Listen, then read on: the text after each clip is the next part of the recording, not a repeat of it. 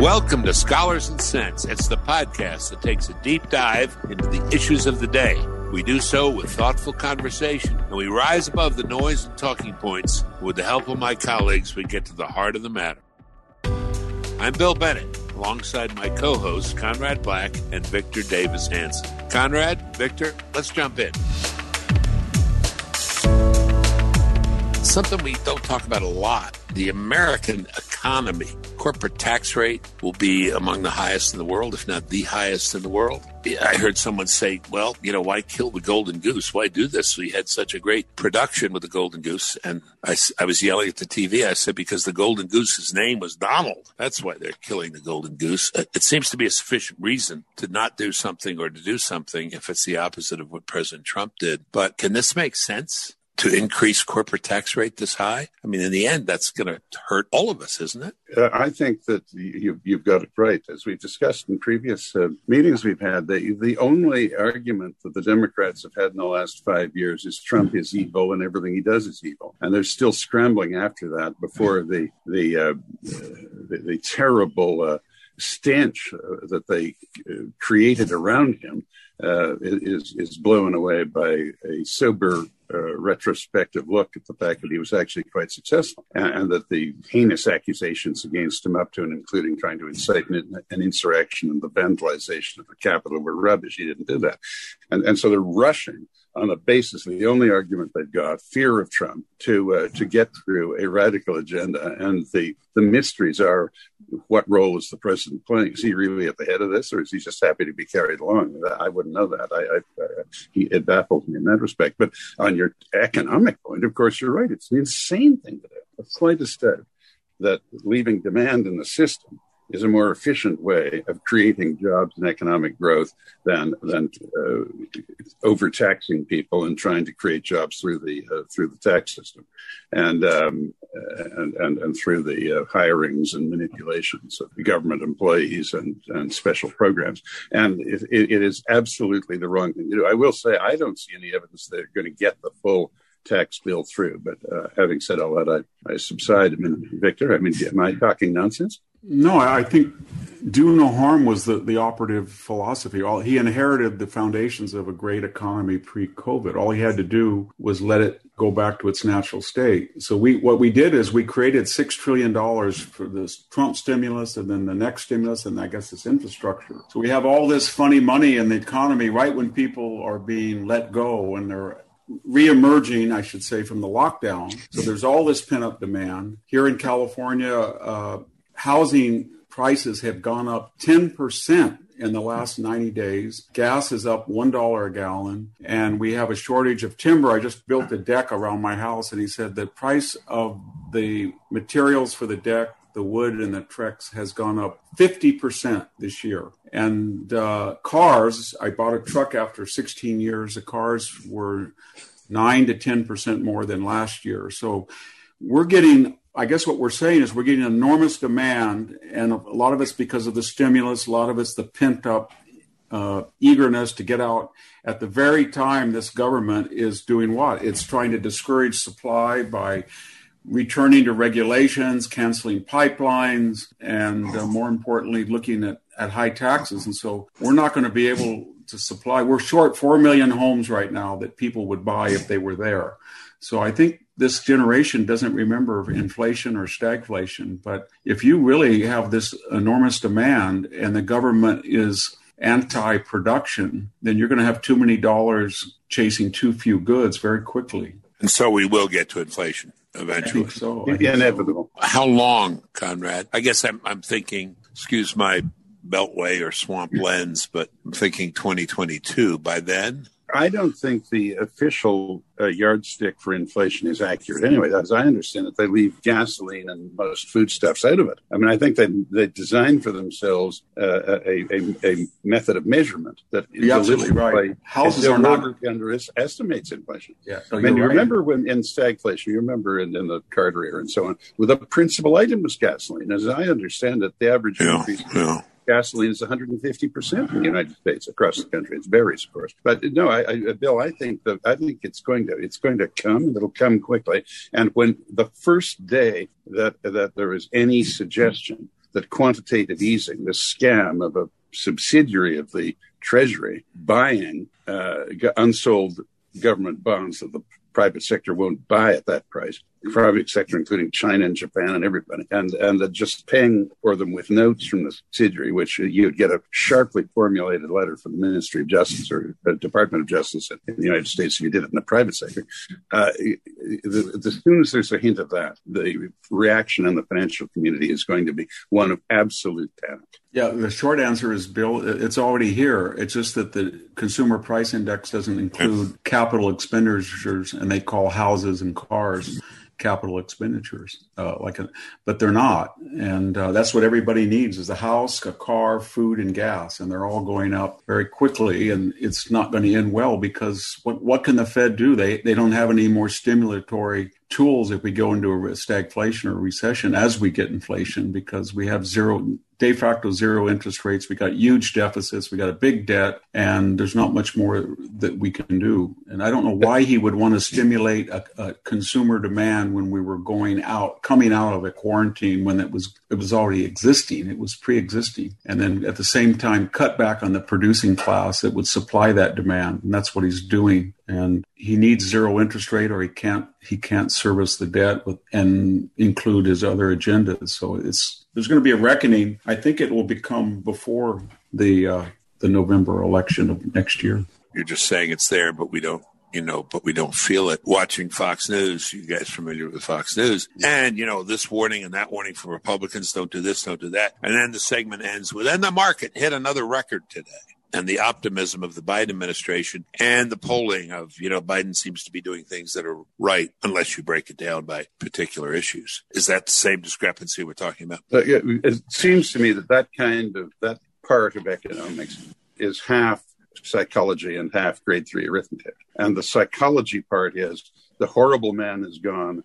We are doing everything that should be done. There's no more racism. All the racists are facing a terrible reckoning, and all the victims of racism, which is virtually everybody except white people, are now going to be treated properly. And it's wonderful. It's what the founders should have been doing when they were, beating their slaves and things or selling them. And I have the impression that what's happening. What do I know? But amongst the powers that be in Washington and the administration and the Democratic leadership in the Congress, they have just taken everything the most energetic part of their coalition wants and put it through and created in the media, which is so obedient to them, this levitation of national happiness. These wonderful things are happening and that the evil man is being buried. But they don't realize almost half the country actually supports the evil man. And what they're doing is going to be a disaster. And they will not retain the following they have for one day after the panic you correctly predict or several of the other symptoms we talked about arrive. And they're coming. I mean, that's my view anyway. None of these issues that he's advanced, the open borders, the court packing, the limitation on fossil fuel exploration and production has 50%. Nowhere near it. And so he's relying on the exhilaration of coming back after 13 months lockdown and a booming economy. And that's the only thing that'll save him.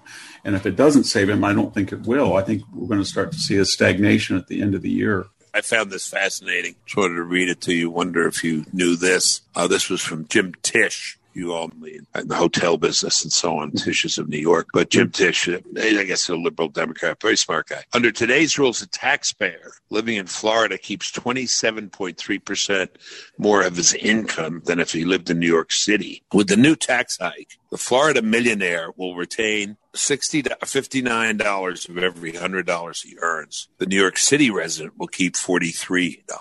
I talk about a difference now here, not country to country, but state to state. Florida, $59 out of 100 you'll keep. New York, $43. No wonder they're moving, guys, huh? Yeah. Well, look, they managed to keep that balloon in the air for a long time because of the mystique of New York City. I mean, everybody in the country, when they're 18 years old, wants to move to Manhattan and hobnob with famous people. But that's fine up to a point. The inexorability of what's really happening is in the numbers you just said. I mean, people vote with their feet. I mean, why not move to Florida?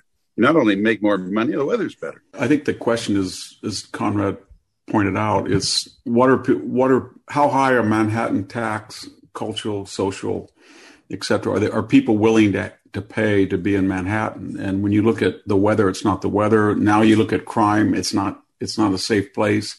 It's not a Giuliani clean city anymore. It's a divided city. It's got a lot of social chaos. So when people look at Florida, they thought, well, it's not New York, but weather, good governance, safety, it's a much better place to live. And with the irony of all this is the Zoom culture that took off during the quarantine has kind of convinced people they can do a lot more from home than they thought. No one in his right mind can take either de Blasio or Cuomo seriously. I'm just thinking why people go to New York. Victor, you're right. Both my sons, after finishing business school, went to New York for the obligatory year or two. But I asked them, their younger friends aren't doing that now. Yeah, well, my daughter did the same. She moved to London, and she's married to a Frenchman, and she was glad to do it, but glad to move. Yeah, very interesting. Anyway, let's move on. Shootings, cops, safety in minority communities. Victor? The structure that's creating these incidents, exposures, tragedies, whatever vocabulary we use, hasn't been discussed and it hasn't changed. And that is that in the inner city,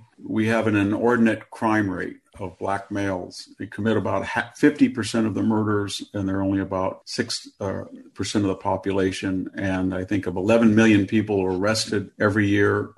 They're arrested at 3 times their proportion. And there's a lot of reasons why that is. Maybe it's racism, maybe it's structural inequality, maybe it's cultural decline of the family. But the point is, we're not talking about that. We're talking about the reality that then police are in that environment and they're going to run into people that have an arrest record, and they feel that are going to be more prone to shoot back or shoot them than, say, an Asian American or white American or even a Latino, based statistically. And then we have these overreactions, and then we have the predictable result, and that is the person is often shot wrongly or unlawfully, overreaction, or a police officer panics, and it only takes 1% of the 11 million arrests, or much less than that, for these incidents. Nobody says, well, there's 11 million people arrested, or police shoot more whites than blacks every year, or maybe they're overrepresented, African Americans, based on their population, but they're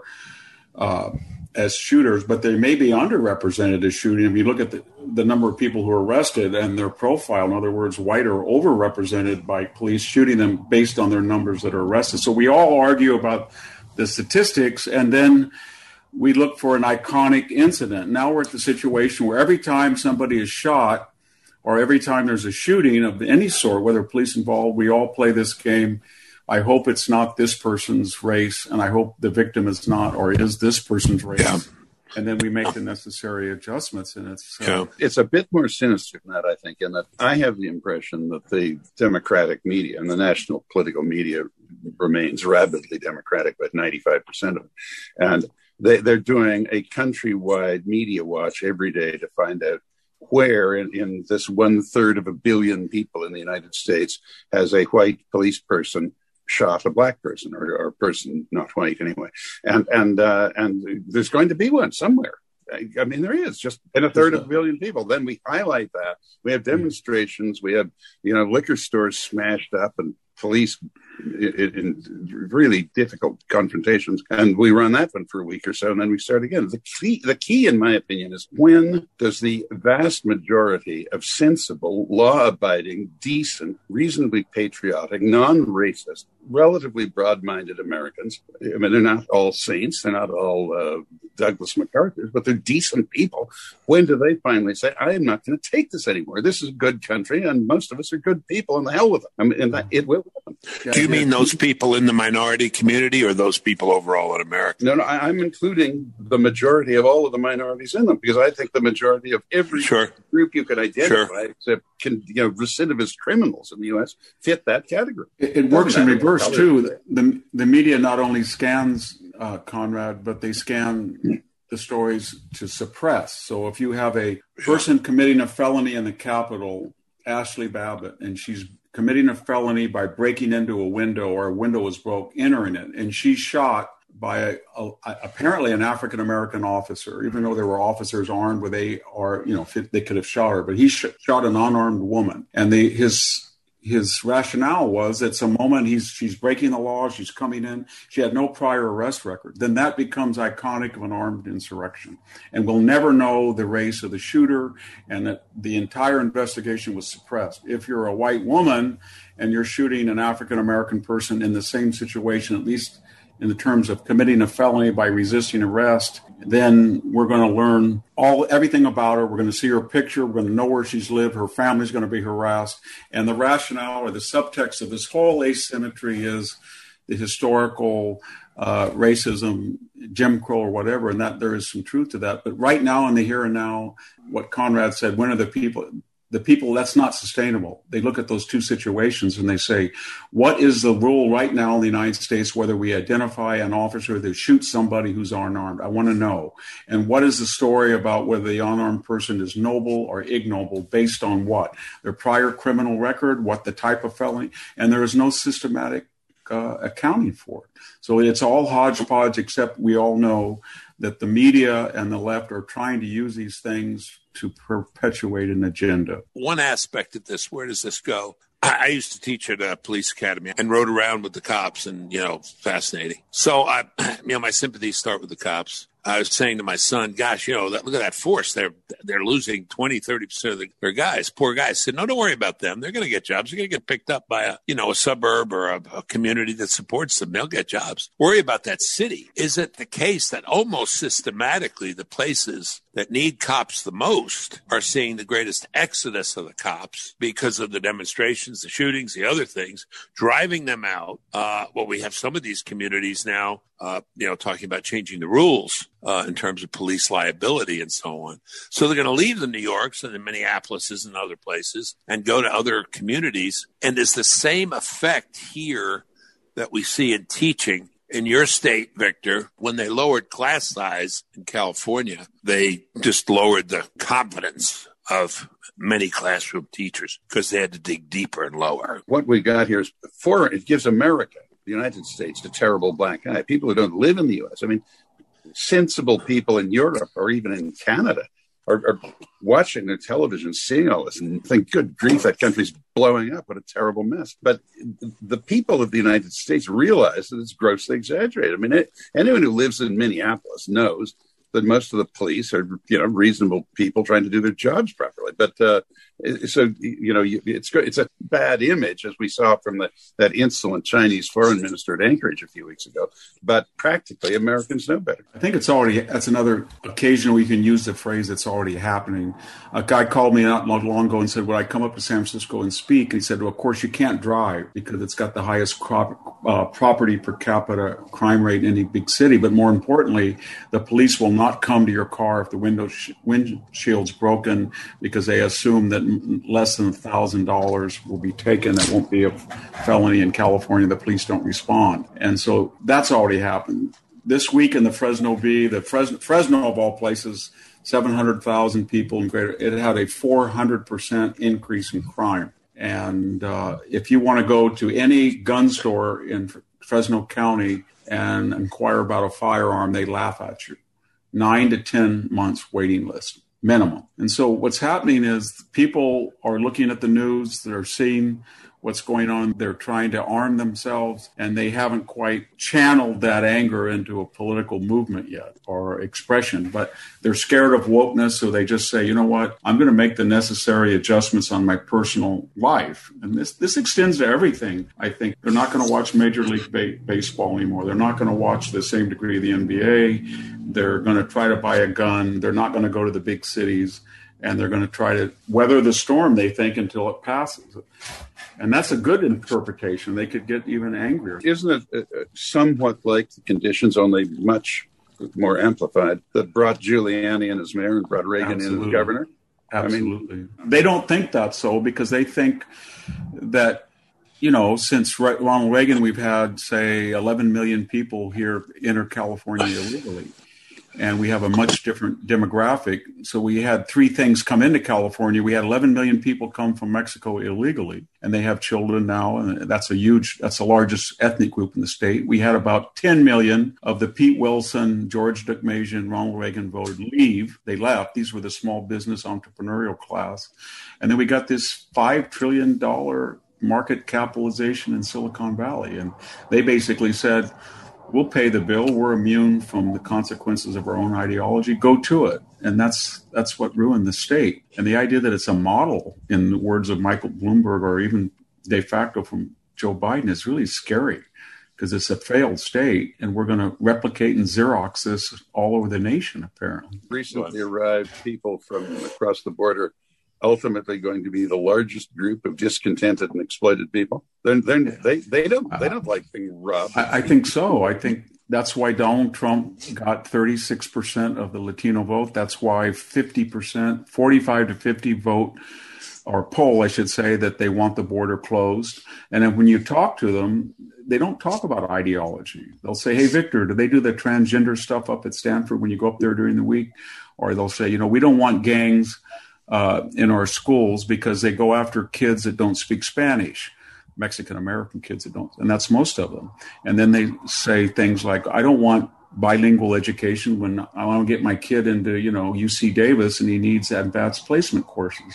The electricity is too high. We don't have enough water. The gasoline is higher. It's $1 higher than anywhere else. So that's what they're saying, but they haven't galvanized into a silent majority angry group yet. And I think they will, because the elites are out of touch with the rank and file Mexican voter, I think, Mexican-American voter. Are we going to see, maybe not fewer in the end, police officers, but less competent, less able police officers, as we see the exodus of a lot of veterans from our major cities, which could mean not only that cops aren't stopping and frisking and maybe, more reluctant to confront scenes on the street or in cars, but we're going to have a less competent police force in just those communities that need it the most. I think it's inevitable, isn't it? We're already seeing that again. I don't want to be a broken record, Bill, in the sense that we have police officers that are corporal. They have bodies and you can see them, but they're not answering a lot of calls. So you have they're depoliced. And I know a few of them, and they will tell you that if they get a call from a particular area, they will go very slowly to that area. And if they see a particular type of crime being committed and they feel that might put them in a position that could ruin their career or endanger, they're not going to respond to it. And when they pull over somebody, I just had a talk with a highway patrolman this month. And when they see somebody doing something that they would otherwise pull them over for, and this is counterintuitive because we're told that they profile minorities or they profile unfairly poor whites with tattoos, but actually they do the opposite now. They say to themselves, as he said, we're always looking for the middle class felon so we can overlook the people who are doing the crime. We want to do something, but we don't want to arrest people that are going to ruin our lives.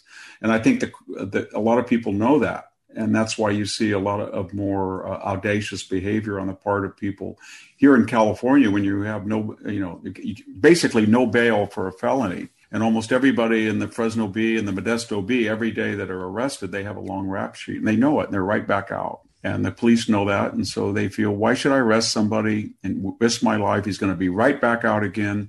And if I shoot and I do anything wrong, I'm going to have my career ended. And the person knows that. And they're going to be more aggressive toward me. And so I think we have police in shape and form, but I don't think they're policing the cities in the way that they used to.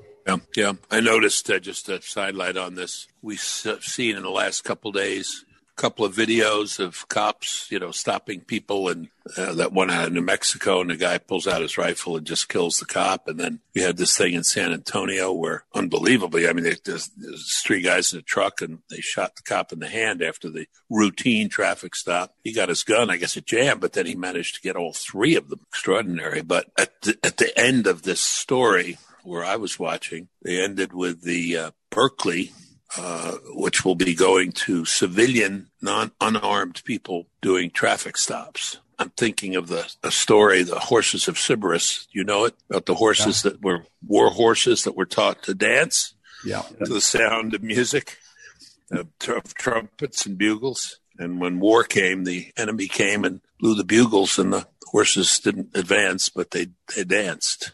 I think all this hinges on what does the upper middle class, bi-coastal professional class do? So if you talk to them, heretofore they thought, you know what, because of my position and money and influence and ideology, this doesn't apply to me.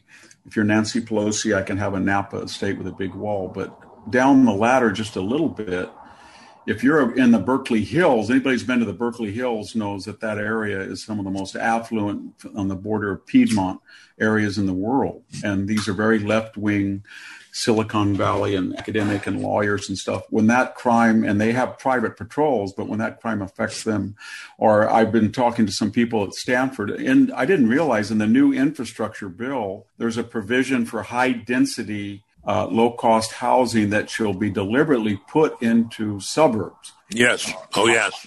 High income. So these are very liberal people worried that Atherton or Hillsborough suddenly would have a Redwood City population or East population. It's very funny because, I mean, it might be good. I live in an area that has one of the lowest, I think the per capita income is $13,000 a year. I have no problem with it. Most of my friends aren't white. But for those people who virtue signal, and they can't handle that because, as we know, not in their neighborhood. No, virtue signaling is a medieval penance for them. It's a mechanism psychologically of sounding caring and wonderful in the abstract so they can justify in the concrete. They're very exclusionary people. Get a high rise close to Chevy Chase. I know this is debated in our old neighborhood intensely. They're thinking of converting the public library in Upper Connecticut Avenue into high-rise housing, not for the normal residents of that area, bordering on lovely tree-lined Chevy Chase and very liberal neighborhood. They're not happy.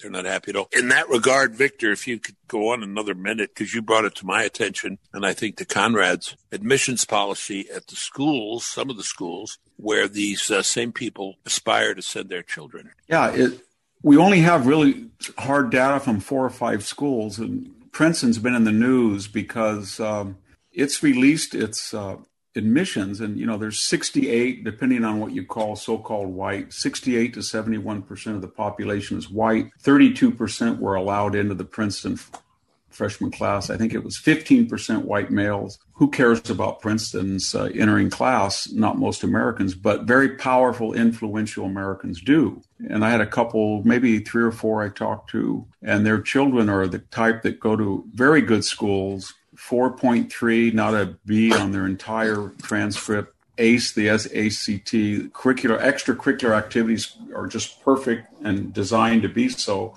in the mind of an admissions officer. And yet they didn't just get turned down at a Stanford or Yale or Princeton. They got turned down everywhere. Part of it was that they let some of the students repeat their first year. They didn't think very many would because of the Zoom, and a lot did. But more importantly, they have doubled and tripled the amount of minorities. And I've been told they're also widely redefining what constitutes somebody who's a minority. And I think Asian males were also a group that was discriminated against, it seems like. And I don't know the effect of that, but when you're very liberal and you spend enormous amounts of money and you really put a high premium on the brand that your child has by going to the BA degree from this school or the PhD from that school, and then you did everything perfect and it didn't work, then your reaction is what? Do you really say, I'm so glad my child could have got into Princeton, but he's now on the altar of woke sacrifice. I'm so glad he sacrificed him for the greater cause. I don't think they do that. Oh, I don't think they do. Conrad? No, we're all waiting for the turn. It's a levitation. All the people whose conduct we're criticizing are just marching the whole country out to the end of the limb. But that's where they are. I mean, I think we got it earlier. I'm not as up on the polls as you men probably are, but I see these polls that show that 90% of Americans, all categories of Americans, want some kind of a process at the border to admit people in an orderly way. Over 80% disapprove of all these riots. I mean, even ones who have some sympathy for the rioters don't think rioting is the way to deal with it. And at some point, the majority imposes itself. The key is, when does the media flip? And the key to that, I think, is when do alternate sites. I think that at some point, people are going to say this won't do. And the media, in order to salvage something from their present franchises, they're going to have to change their tune and give a more truthful picture of what's happening. And what would that be, though? What makes them do that? Is it people just collectively, quietly, as conservatives and traditionals do, they don't buy Coca-Cola, they don't watch a baseball game, and the numbers are not 5, but 10, 30, 50 million? I think you got a two-track strategy. You've got the free market that you've just described. Yeah. I will not watch these people. If they despise our flag, I don't care how talented they are. I've got other things to do. And the other is that there'll be a decisive incident, like the hearings before Mr. Welch in the McCarthy era, where have you no decencies here, that kind of thing. Suddenly a dramatic incident, and people turn. Even a huge country like this turns on a dime. Bill and Colin, I can't answer this question. Do you feel that at his age, 78, and he's going to be a one-term president, that Joe Biden has now said, I'm going to be the next FDR. This thing is not sustainable, but I'm going to push it all through with executive orders, pack the court, do every crazy thing in the world, and I will be known as the most progressive, or the people around him think he will be known as the most progressive president in history. And after me, the deluge. I don't really care what happens in the midterms. I don't really care what happens in 2022. The progressives will love me forever. And I don't care about these polls. You're right. It's court packing. It's 80% against it. Same thing with voter ID, 70% want it. So there's no consensus on any of these. And he must think, you know what, I have momentum now. There's a honeymoon. I'll push it through, and then it'll blow up, and I'll tear down Samson's temple, and I'm done with it. It seems that's said, and he's a hero for the next 300 years. Yes, a reform. Yeah, I believe that. I believe that's a combination of diminished capacity, old age, and this legacy danced in front of him by people. Look, I mean, he had that meeting with these historians. The timing of that. Obama getting the Nobel Prize after how many months in office? What was it? 2, 3? Yeah. And by anticipation. And Biden having the historians his place in time. There was someone said, about Biden, he's not as good now as he was in his prime, and his prime wasn't really very good. So he's being swayed by these folks who are full of passion and vigor and energy and vision. No one ever accused Bernie of not having vision. I think you're right. I want to come back to your unhappy resident there of Chevy Chase or the suburb who has expended all this money and hope and lots of phone calls in anticipation of the child getting into one of these schools. This is a white family, but now the white numbers are so far down, exacerbated. The point you're making, Victor, this may be them rethinking their wokeness. The Harvard Westlake School, I'm sure you know it, Victor, there in the LA area, I don't know, $50,000 a year prep school, where in addition to them promising, in effect, your kid will get into some great place, they're putting parents through the most grueling kind of confessional sessions. I am privileged. I am sorry. I am white. I am sorry. And so people are, swallowing all of this stuff. No doubt, it's painful to take in, but they're doing it because, hey, that recommendation out of there is important for Stanford, but odds of it happening may be less. This could really infuriate. Yeah, especially when you add the idea that there's a lot of cynicism that apparently there are children with white male children with less impressive credentials that are being admitted at Stanford in the Ivy League because of donations up to $10 million. That really gets people angry. That's what the first thing they all talk about. I think it's also it introduces this question, are these brands as marketable as they used to be? Yeah. This new sort of internet, and because of the quality of curriculum, if I look at the Stanford curriculum today, yeah, sure. And I look at it from 40 years ago, it's a joke. And when I look at I had a friend who was a CEO overseer, and he said something to me. He said, I don't really care when I hire people. I hire them for Harvard or Stanford, but I don't really care about their coursework because I know it's a joke. but I only do it because they save me the trouble because they have high test scores and GPAs, and maybe they can teach them something because I don't expect them to know anything. And it was just, they did the work for me, and now I'll be there. It used to be meritocratic, but if it can't do that and it's no longer meritocratic, what's the purpose? What's the brand worth? It's like a cow with a brand that from a bankrupt ranch. Who cares? Remember, they always float this exit SAT. If you don't trust high school GPAs, and therefore you have to have an SAT to find out what really qualified student is, why don't you have an exit SAT so we actually know how well? And people have suggested that the SAT they take as seniors will be lower than the one. Yeah, I've never understood the extreme emphasis placed on what university you went to in the U.S. other than, there were good times for your parents, so there'll be good times for you. I mean, not just fun times, but good times. I'd like to put one question to you. Are you guys resigned to the fact that this program of Biden's is actually going to be adopted? I mean, he got COVID through, but do you think that they're going to get away with this tax increase? It doesn't sound to me they will. And that's got everything besides the capital gains and the income bracket tax. And it's bringing back the SALT deductions, too, for these high states like New York and California. You can now deduct all of your hundreds of thousands of dollars of state taxes over $10,000. That's You're rewarded for voting for poor governors. Yeah, $70 billion it will take from the Treasury. Yeah, and then there's also the estate tax. It's going to go up from $11 million exemption maybe down to $2 million. That's going to kill a lot of mid-sized farms. So it just depends, I suppose, how many crazy things are in it and whether they can convince. As I understand it, they can only do reconciliation once a year, and whether they can redefine it and push it through this year as not reconciliation without a majority vote. Yeah. That's what they're trying to do. I think what Victor said is right. I would say the answer to your question is yes, but with modifications. Maybe the most important person in Washington now for a lot of reasons, Joe Manchin. I think he's going to sit hard on 25 and not 28. And maybe there'll be other people sitting hard on other aspects of this, such as what Victor was talking about. But he's going to get most of it one way or another. I don't think it'll be through reconciliation. I think it'll be some way of getting something other than reconciliation that they're creative in their interpretation of. Yeah, we keep talking about the polls, and I do. 70% against this, 60% against this. But he still has a honeymoon where he has 54, 55% if those polls are accurate. Biden does. But I don't know to what degree the electorate has changed or it just lets off steam.